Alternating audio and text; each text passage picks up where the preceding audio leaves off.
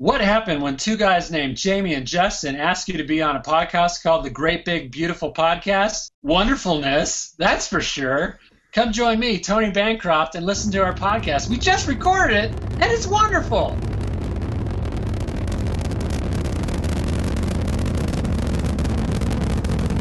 Have you ever been to Disneyland? Affirmative. That was definitely an e-ticket. I can't believe all the new gadgets they've got now. For a while, we didn't even have a house phone, not to mention laser discs, high-def TV. You are listening to The Great Big Beautiful Podcast. This week on the show. I haven't done this yet, but I would think I would like to sit down and watch the prequels, knowing what I know now, and see if my opinion on them hasn't changed. More power to you. I still can't bring myself. I have 3 little kids who just love everything about Star Wars. Still can't bring myself to sit down and watch the prequels. They've never seen it. This is Sarah in Happy Valley Goose Bay, Newfoundland and Labrador, listening to the Great Big Beautiful Podcast. Episode 18 starts now. Here are your hosts, Jamie Green and Justin Connors. Welcome to the podcast this week. How's it going, everybody? Not that you can talk back to me, but They're all shouting at you in their cars right now. Yeah. We're doing great. We're doing good. If you're on the subway, welcome. If you're in your car, welcome. You're walking. You're about to have a half hour of awesome. I hope so. Don't oversell it. Don't oversell it. We have a great interview, and Jamie's going to introduce our guest. But before that, I just wanted to ask Jamie. There's a piece of news that came out this week. What did you think? Just very quickly, what did you think about Disney deciding to close Downtown Disney? They're not closing downtown. Or not Downtown Disney. Cause a panic. Now there's going to be you know what's going to happen is there's going to be a site that's going to hear that, and all of the blogs are going to be writing it. Well, wait. Let's back up. In a sense, you are correct because they are rebranding and it's going to be Disney Springs. Right. So eventually Downtown Disney will be no more. But no, you are asking about Disney Quest. Yeah. I don't really care. I've never been there. It was always one of those things that like, oh, that would be fun to try out. I mean, I like video games. I like the old arcades. I'm not a huge gamer. Right. It was one of those things that like, yeah, if I could get there, I could get there. But it was always so expensive. Mm-hmm. And my kids are really little. They're not video game. They're certainly not like arcade coin op players. So no, we never made it. I liked seeing the building that had a really cool design. Yeah. I like the big weird. I liked looking at it. Yeah, the Mickey design was really cool in the building. Yeah. But no, they're replacing it with the some NBA restaurant, which I totally could care less. Realistically, I will never go. I won't either. And my quick thoughts on it are the way Disney Quest is, it's like the only time you really want to go in there is if it's a rainy day in Florida. And then if you do go there on the rainy day, it's so packed you can't do anything in it. Yeah. That's probably why it didn't do very good. Probably. I mean, it doesn't appeal to younger people. I mean, it appeals to the nostalgia of 30-something guys who used to go to the arcades when they were kids and play Double Dragon and Operation Wolf and Pac-Man and, whatever. What are you saying about those guys, Jamie? That we're awesome. That sure wasn't me when I was a teenager. But I don't see a whole lot of it. I never saw a whole lot of appeal there for younger kids. Right. So So what are your guys' thoughts on it? Let us know. Write to us on Facebook or Twitter. We have a fantastic interview with Christie Golden coming up, and Jamie's going to introduce her for us. Well, when this episode, when you guys are listening to this, if you're listening to the day it dropped, this came out yesterday. It's a new Star Wars novel called Dark Disciple. Christie Golden wrote it. It actually came from an 8-episode arc from the Clone Wars. They were unproduced scripts. Which I guess they had a lot of these lying around because they're doing various things with them at this point. But these 8 episodes follow a very interesting storyline with Asajj Ventress and Quinlan Vos. And so she was given the task of translating those scripts and those episodes that never were into a novel. And among the new Star Wars novels that have come out since they sort of wiped the slate clean and started over with the new canon and relegated everything else to Legends, This is so far the best that I've read. It's engaging, it's thrilling, it's tense, it's sweet. It's all those things at the same time. It's really, really good.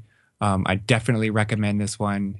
Even if you're not a big, like Star Wars novel fan, I could understand why a lot of the ones over the last 30 years have not really been that great. The ratio of good to Drek has not been a really good ratio. There's been a lot of bad stuff. There's been some great stuff.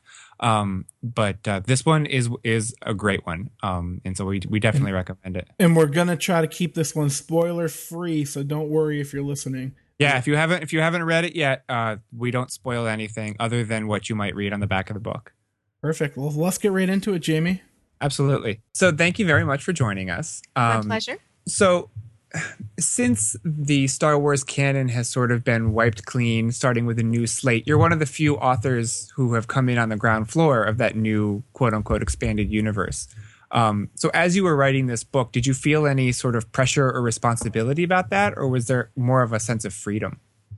Well, after having done The Fate of the Jedi, which was a big old 9-book series in which I did the 3 middle books, in a world that I was not that familiar with that had 40 years of continuity to it. This was definitely, it was refreshing to be able to say, hey, everything that I need to know is finite and I can learn everything and be really up to speed and come in fresh. So that was very, very nice. The big sense of responsibility for me was in treating the character properly, because Asajj Ventress is very well developed, very well loved, and has a great following. And I really wanted to treat her with all of the respect that she deserves. Yeah, sorry, Justin. No, you go ahead, Jamie. I was going to say, because you just touched on that with your answer, is referring back to the other Star Wars books that you wrote in the longer series. And I was just wondering how the experience of writing this book compared to the experiences of writing those, which were couched in this really convoluted and complicated universe that had been built up over so many years. It was definitely more streamlined, and I tend to be a writer that enjoys. I prefer to dive deep than cast a broad net. I prefer to really work very closely and intensely with a handful of characters. Even if I do scenes like battle scenes or something, you'll find that I focus on how the characters are feeling and reacting rather than large plans and layouts and things like that. So the Fate of the Jedi, I've never done anything like that. That was just a pretty amazing project, very ambitious. And so yeah, and then to have this, which it even went so far as to have 8 scripts for me to draw from, complete with the animatics for half of them.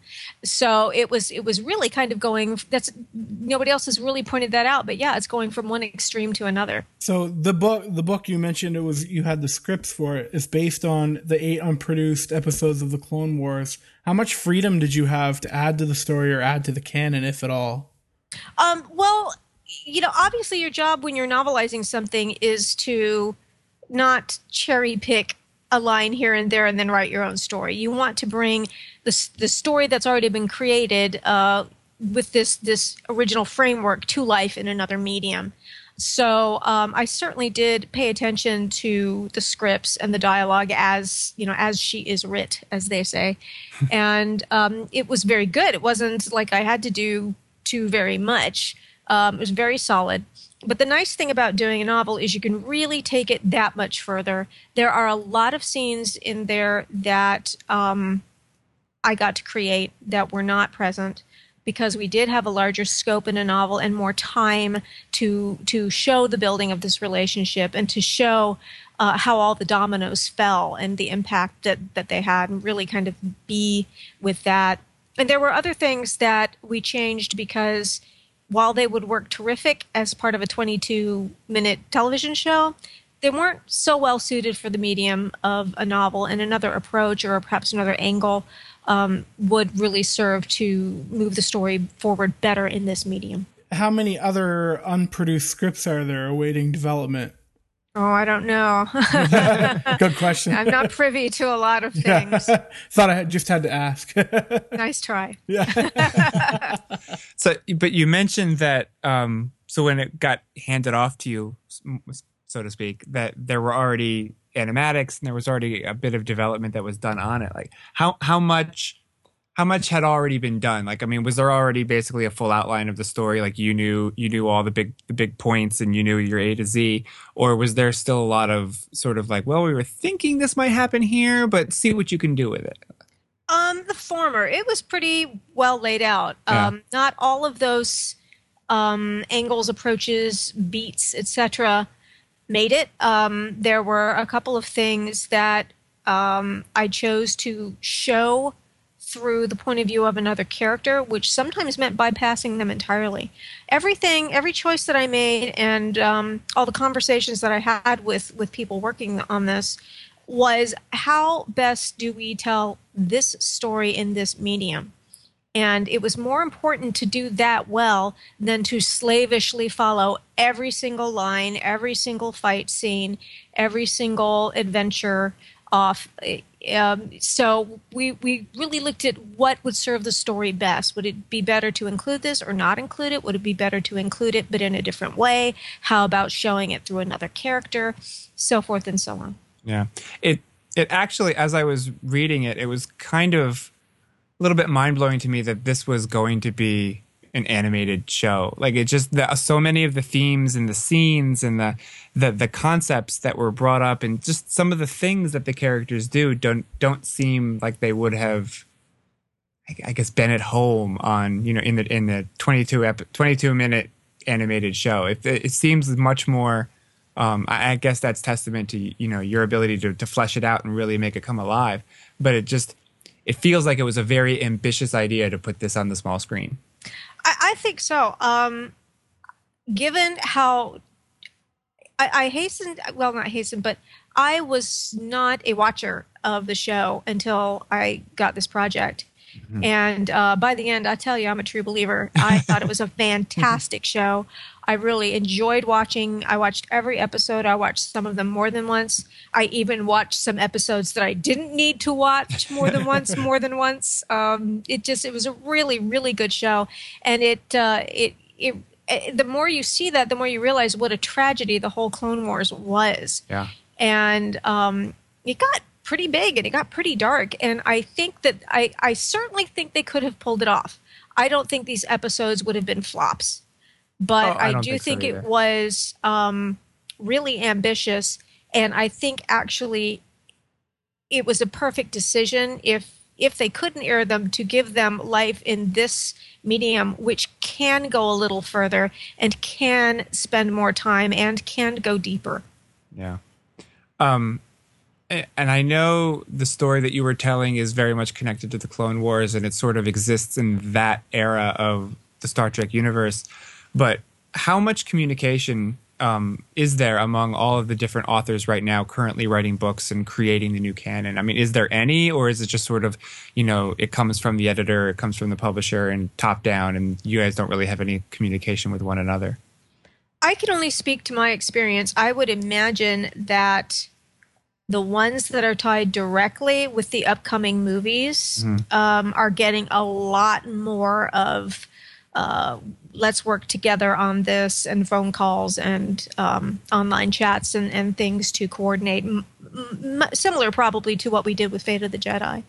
But my story was so self-contained and so kind of, I won't say isolated, but it had its one place, and it didn't really affect anything that was going forward. So I really didn't have very much interaction with any other authors at all. So they pretty much left you alone. It did. I got to sit in my little hole and write and create and rub my hands and go. Mwah. That's where a writer wants to be, though, right? That's where I exactly. Yes, we love that. I'm just curious. And again, you may not have had a whole lot of freedom because it came to you as a more or less finished story, or in terms of where it was going. But how do you, as a storyteller, as an author, how do you approach a story and your narrative when the audience who's reading it already sort of knows the outcome of one of your main plot points. So, I mean, just to explain in case people aren't familiar with the book, one of the main plot points that drives the story is that there is an attempted assassination of Count Dooku. But we know that that's not going to happen because we see it on screen in, I guess it's the third movie. And so I'm wondering, since you're telling a story where one of the goals of the plot is that end, but we know that it's not going to be successful, so how do you approach a story in that way? I've done a lot of books that are kind of prequels or set in the history of a world in which people do know the outcomes. And for me, if generally the tension point is what's going to happen with this plot point, and that plot point is known, you have to find another way to get the tension.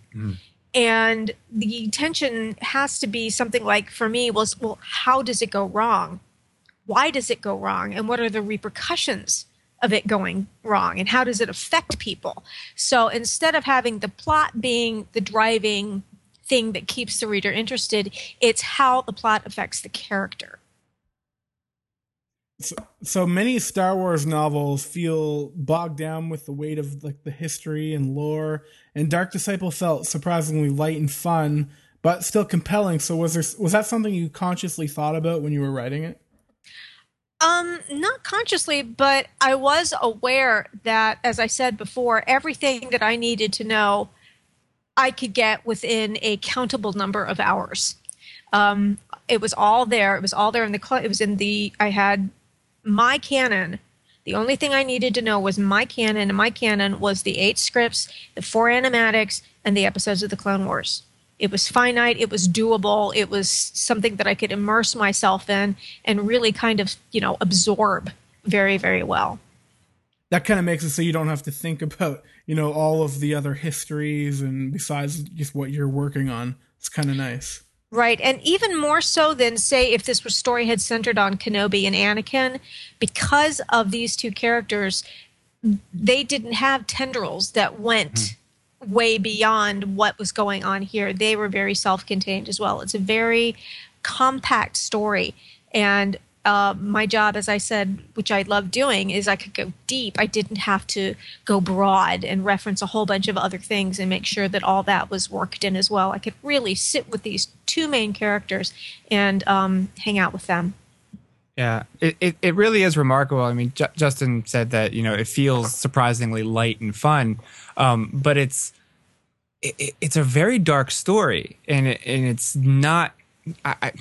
I don't think anybody could really realistically call it a fun story, but as you're reading it, I mean, it is a very fun story when you're reading it. And it's just, I don't know how to describe it other than that. I mean, it's a dark, serious story with very serious effects. I don't want to get too spoilery.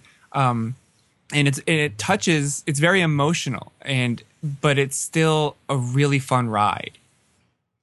Well, that's wonderful, because that's exactly what I wanted people to do. I wanted them to feel inside the story, not that they were reading it and kind of being distant from it and analyzing it, but just kind of living it to get inside the skin of the characters the way I try to do when I write, is to really get inside the skin of the characters. And one of the lovely things about Voss, and we saw this, we only got to see him in one episode, but obviously, as you can tell, they certainly did plan to take him to deeper and more complicated places. But that part of him that was, people were worried about the surfer dude, but that part of him that has that great joie de vivre is not necessarily a bad thing. It doesn't have to be, you can be a deep person and have a lot going on and still be able to experience joy and laughter and have fun and go, let's go and let's do this, yoo-hoo, and have a great time, and still be somebody who thinks, somebody who cares, somebody who has great depth. Yeah. The novel really does toe a line between genres. I mean, obviously it's Star Wars, so it's science fiction, but it goes in places that most other Star Wars books I don't think have really gone before. There's a serious undercurrent of romance. I wouldn't call it a romance book, but it tells a romance story. I mean, it tells a very romantic story, which I think might surprise a lot of people who go into it expecting especially Ventress, to be somebody completely else. And I mean, I guess this might be a weird question, but what kind of a response to the book are you really anticipating from people who have seen her as portrayed as one particular type of character and now just see her as something completely different? See, I don't know that it's all that surprising when we look at her arc through the series. She has always had a connection with her masters. Yeah. She has always been profoundly affected. She has had attachments. The whole arc with her sisters is just one of the most heartbreaking things. Yeah. And, there was love there. She found a sisterhood. She found a family. And she was ready to turn her back on everything and just be part of this family. And it wasn't just, oh, hey, let's hang out with the girls. It was, you are a Night Sister now. These are your sisters. Mm-hmm. And so she is certainly capable of deep connections. And she is very guarded. So one of the major things that I wanted, and we all agreed on in our conversations back and forth, was we wanted to take the time to build up that relationship. We wanted the readers to go along with and kind of be with the characters as they learn to first simply work together. Both of these guys are loners. Yeah. They like to work alone. So here they're doing this partnership, which was kind of forced on Voss. So they have to build a partnership, and then that has to build trust. Somebody's got your back, and then that kind of grew into liking. And, we start seeing Ventress actually crack a smile now and then. And then it grew into something deeper. And we wanted to make sure that it had the chance to do that because, again, in an 8-series arc, that kind of comes fairly fast. Yeah. And a lot of that connection happens off screen while other episodes of the Clone Wars are airing and other stories are going on. So, but we didn't have that luxury. We had to show everything. So we really wanted to take our time, and that was some of my favorite parts of the book, was just letting the characters be themselves around each other, like real people are, and getting to know each other. Yeah, that sort of goes back to what I was saying earlier about I can't really see that I thought it was ambitious to try to present this as 8 standalone episodes or an 8-episode arc, because that relationship between Ventress and Voss is so well developed in the book, and it's nuanced, and it's given the time to develop and grow, and as a reader you really start to believe it and you become invested in it. And I'm not sure that would have played as well in 8 episodes. I've had a little bit of feedback on that, and there seem to be 2 prevailing schools of thought, and they're actually can be held by the same person and are held by the same person sometimes. And one is that, gosh, I really wish I could have seen these episodes. They would have been so cool. And then, gosh, I'm glad they did a novel instead because we got to have this type of experience. And I think you could hold both of those thoughts. Yeah. I'd like to see having just said that, I think I also would like to see the episodes. It would be different, but I think it would be good for different reasons. Yeah. Mm-hmm. I would too. So you had said that you'd never really watched the show when it was on, but you became a big fan later. Yes. Obviously you've written Star Wars books before. Were you a fan of the prequels? And it's okay to say if you're not. I was. Let me put it to you this way: I was a 13-year-old girl seeing Star Wars: A New Hope in the movie theaters in 1977, and my brother's nickname for me was Overkill because anything I got into 110%. Yeah. So I spent that entire summer with the weekends parked at the movie theater. Good for you. And good for my parents who would drop me off. And I thanked them in my dedication for my first book. I said, look, it all paid off. So I have such a great and abiding love for the big 3 and the feel of that. So I was not as big a fan of the prequels, but I will tell you that getting to spend more time with Kenobi and especially Anakin in the Clone Wars, I've become a very big fan of Anakin. I really like him. And towards the end, the inevitable train wreck that was coming, it was hard to watch some of those episodes. Yeah, I teared up a time or two. That sort of was my question, is that I think a lot of people, I was, and I'm wondering if you were, surprised at the popularity of the Clone Wars, which is still incredibly popular despite, the hate. Let's be honest. The hate that people have for those 3 prequels. People who hate the prequels will still love the Clone Wars, but they're basically the same characters set at the same time. And I think, is it just because we got to spend more time with them and we got to see more developed stories? I'm a big fan of spending time and developing. As I've said, I like to go deep, and I really enjoyed that opportunity the series afforded us. And because so much happens, and you realize so much happens, between the movies. Yeah. Here's what's going on in between. And I haven't done this yet, but I would like to sit down and watch the prequels, knowing what I know now, and see if my opinion on them hasn't changed. Yeah. More power to you. I can't. I still can't bring myself. I have 3 little kids who just love everything about Star Wars, and I still can't bring myself to sit down and watch the prequels. They've never seen it, any of them. The 3 prequels. I just can't do it. The only time I've ever seen them was when they first came into the theaters, and that was it. I don't even have them. So, you've written around some 50 novels, and many of them are set in established universes within the sci-fi, existing sci-fi franchises, including Star Trek, World of Warcraft, StarCraft. Is there something about writing in these universes that you enjoy? Are you a sci-fi fan at heart? Well, it's so funny because I got into this kind of sideways. I had written a book and I was shopping it around back when I was 27. And I answered an audition that TSR was doing for a blind audition to kick off their Ravenloft line. And I wrote the outline and the first chapter, and they picked me. And suddenly, boom, congratulations, you now have 3 months to write a book. Go. And I was like, whoa, so, and I just kind of took off. And I'm theater trained, and I was always really good at accents and, imitations and things like that. So I have an ear. So I can really observe a character or hear them, and then I can, put that forward into a new thing. And my goal is for people to not be able to tell which of the lines came from the script and which of the lines came from me. Mm-hmm. Because hopefully this becomes seamless collaboration, rather than, this clearly came from the scripts and this is something that the author did.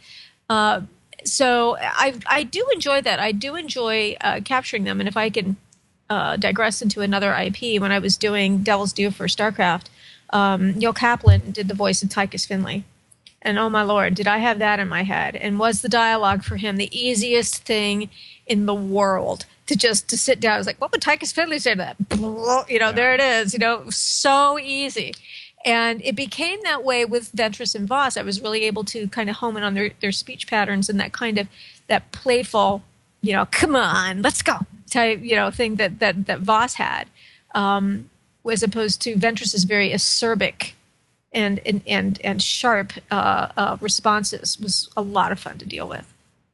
That's interesting. I guess I always had the assumption, clearly incorrectly, that authors who write in with these established franchises like Star Trek or Warcraft or Star Wars or whatever, that they might feel handcuffed to pre-existing representations and ideas of what characters are supposed to be like and how they're supposed to act and things that they're supposed to say. And I never really considered that the dialogue would probably come a lot easier because you already have that notion of this is how Yoda talks, or this is how this character talks, and this is how they're going to react in this situation. But how can I play with it? What creativity can I bring to that? Yeah, exactly. It is. I can't say. I will say that doing media tie-in work is harder than original fiction. I've written about half a dozen of my own books, and because you have to do. I like to say it's like the Ginger Rogers and Fred Astaire joke. You have to do everything that Fred did, except backwards in high heels. You have to do everything you would do. I mean, a conscientious writer. And sure, I know there are people out there who are hacks and they don't care if the book is good. They know it's going to sell, so they phone it in. I'm not one of those.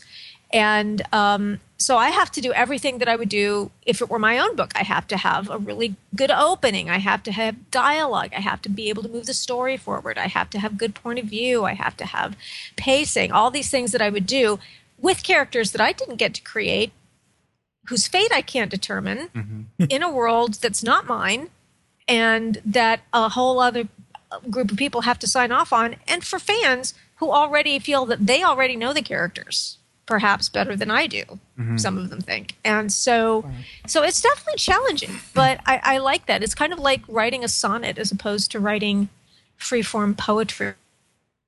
Yeah. You have to hit a few certain things in the right way, but to me that just makes the challenge greater. Do you ever worry about reception? You mentioned the fans and they already know the characters. Do you ever worry about how they're going to feel about the book once it's released? Well, of course, the absolute hard-bitten professional would say, not at all. I know I've done a good job. It doesn't matter to me. And the fact is that I'm very squishy soft inside, and of course it matters to me. It particularly matters when it's a project that I love and that I really feel like I've done a good job on. And, and I love Star Wars. And to be able to see reviews, I've been fortunate so far. The reviews for Dark Disciple have been really excellent. So I feel like people got what I was trying to do and went on the ride with me. Yeah, I don't understand the fans who feel. I mean, I understand fans who maybe don't like a book or don't like a show or don't like something, but to voice that displeasure, to be kind, to voice that to the creator. I've just never understood what good they think will come from that, or what. Does that make you feel better? It's because it's clearly not going to make the author feel better. I mean, have you run into any of that? I mean, I kind of hesitate to ask. I have to say that the people that I invite into my quote unquote home, my online home, or when I see them at cons, are absolutely super. I have very few trolls. I have some really, really special fans, and they rallied when I asked them to help me help a friend who was in real trouble with the charity donation. So the people on my Facebook and on my Twitter feed are just as super as possible. Now, if I venture online and I go into forums and I go into their house, don't do it. It can be a different story. And I kind of deserve what I get if I go out and do that. So there you are. Everybody's got their own opinion, but this is something that I don't think was around 20, 40, 50 years ago when people talked about, there was not this level of vitriol. And I think really whenever a fan waxes wroth, I know where it comes from, and it comes from a love of the original IP, and it comes from them feeling hurt by something that's happened, and I have to respect that. They love it as much as I do, and this is how they care about it, and so I know where it comes from, and I don't get angry.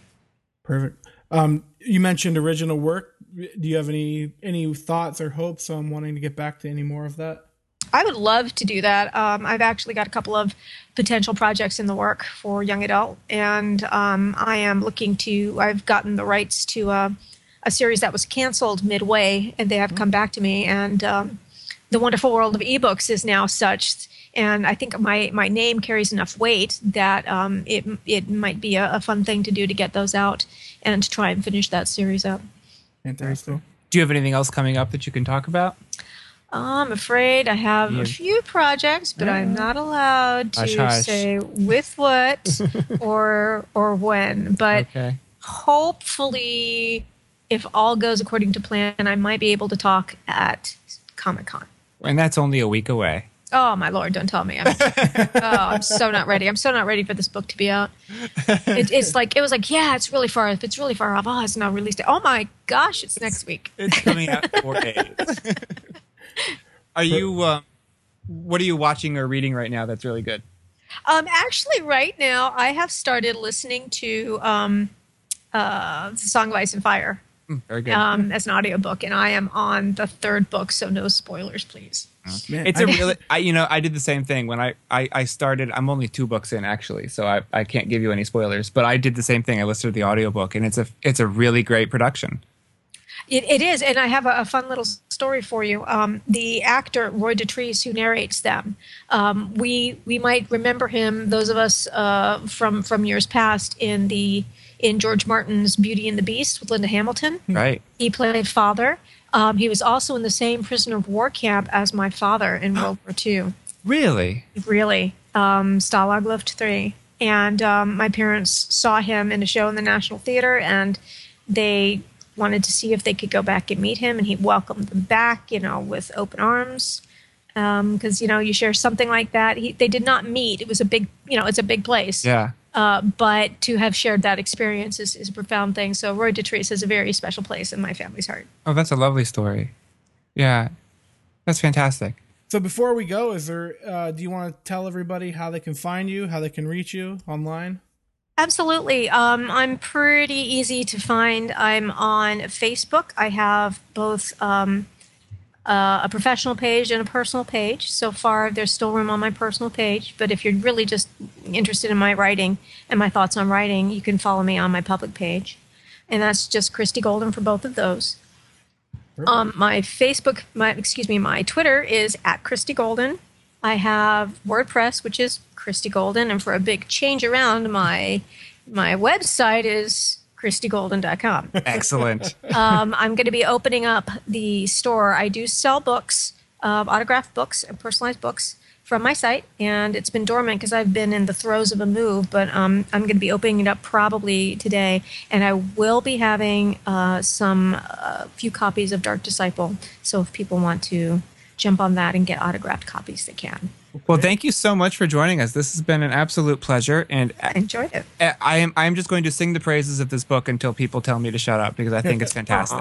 Oh, thank you. And he's not so kidding. He's messaged me probably. I'm going to say 5 times. He's like, "Man, you got to read it. You got to read it." Well, I am a firm believer of Frost's quote, which he says, "No tears in the writer, no tears in the reader." Yeah. And so I certainly felt everything. I laughed and, at the fun stuff, and I cried at the sad stuff. And so hopefully that it sounds like that is translated to a connection with my readers, and that is a really lovely thing. Yeah, I certainly hope so, and I've seen a lot of the positive reviews, and I hope they just keep coming. So we wish you all the best of luck with this one. Oh, thank you so much. Thanks, Christie, for stopping by. That's it for this week on the podcast. As always, like, subscribe, and share. That's our 3 main things we want to drive home. Yeah, and you might want to mention this week, Justin, that we're finally logical in our handles on both Facebook and Twitter. They match. After... How long have you been after me to do this? I don't even know. Probably episode 1. Yeah. And Jamie messaged me the other day, and he was like, "Okay, well, why don't we do this?" So I finally sat down and did it. And then I messaged you back and said, "I know you. That really bothered you." It really did. It really bothered me. So, but it matches now. You can find us very easily.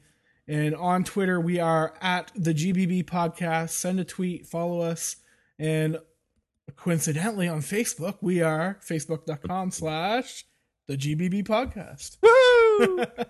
Easy. Easy peasy. So yeah, you can find us there, and we're on Twitter personally. I'm 140 Justin C. I'm the Roarbots. And we love to talk, and we often talk to people on Twitter. Jamie's on there all the time. Yeah, Justin's the Facebook guy. I'm the Twitter guy. So pick your poison. You'll probably like Jamie more, so talk to him. Complaints, send them to him. Yeah, send all your complaints my way. I'll take them. Yeah. So thanks for listening this week, guys. As always, we love to hear from you. We love to see your ratings on iTunes. That helps get our show out there more. And if you have friends that would be interested in a Disney geek type podcast that we do, be sure to share it with them. We can grow together.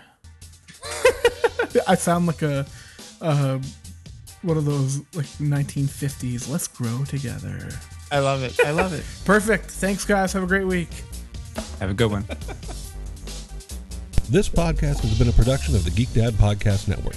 If you've enjoyed this content, please consider supporting us at patreon.com/geekdad.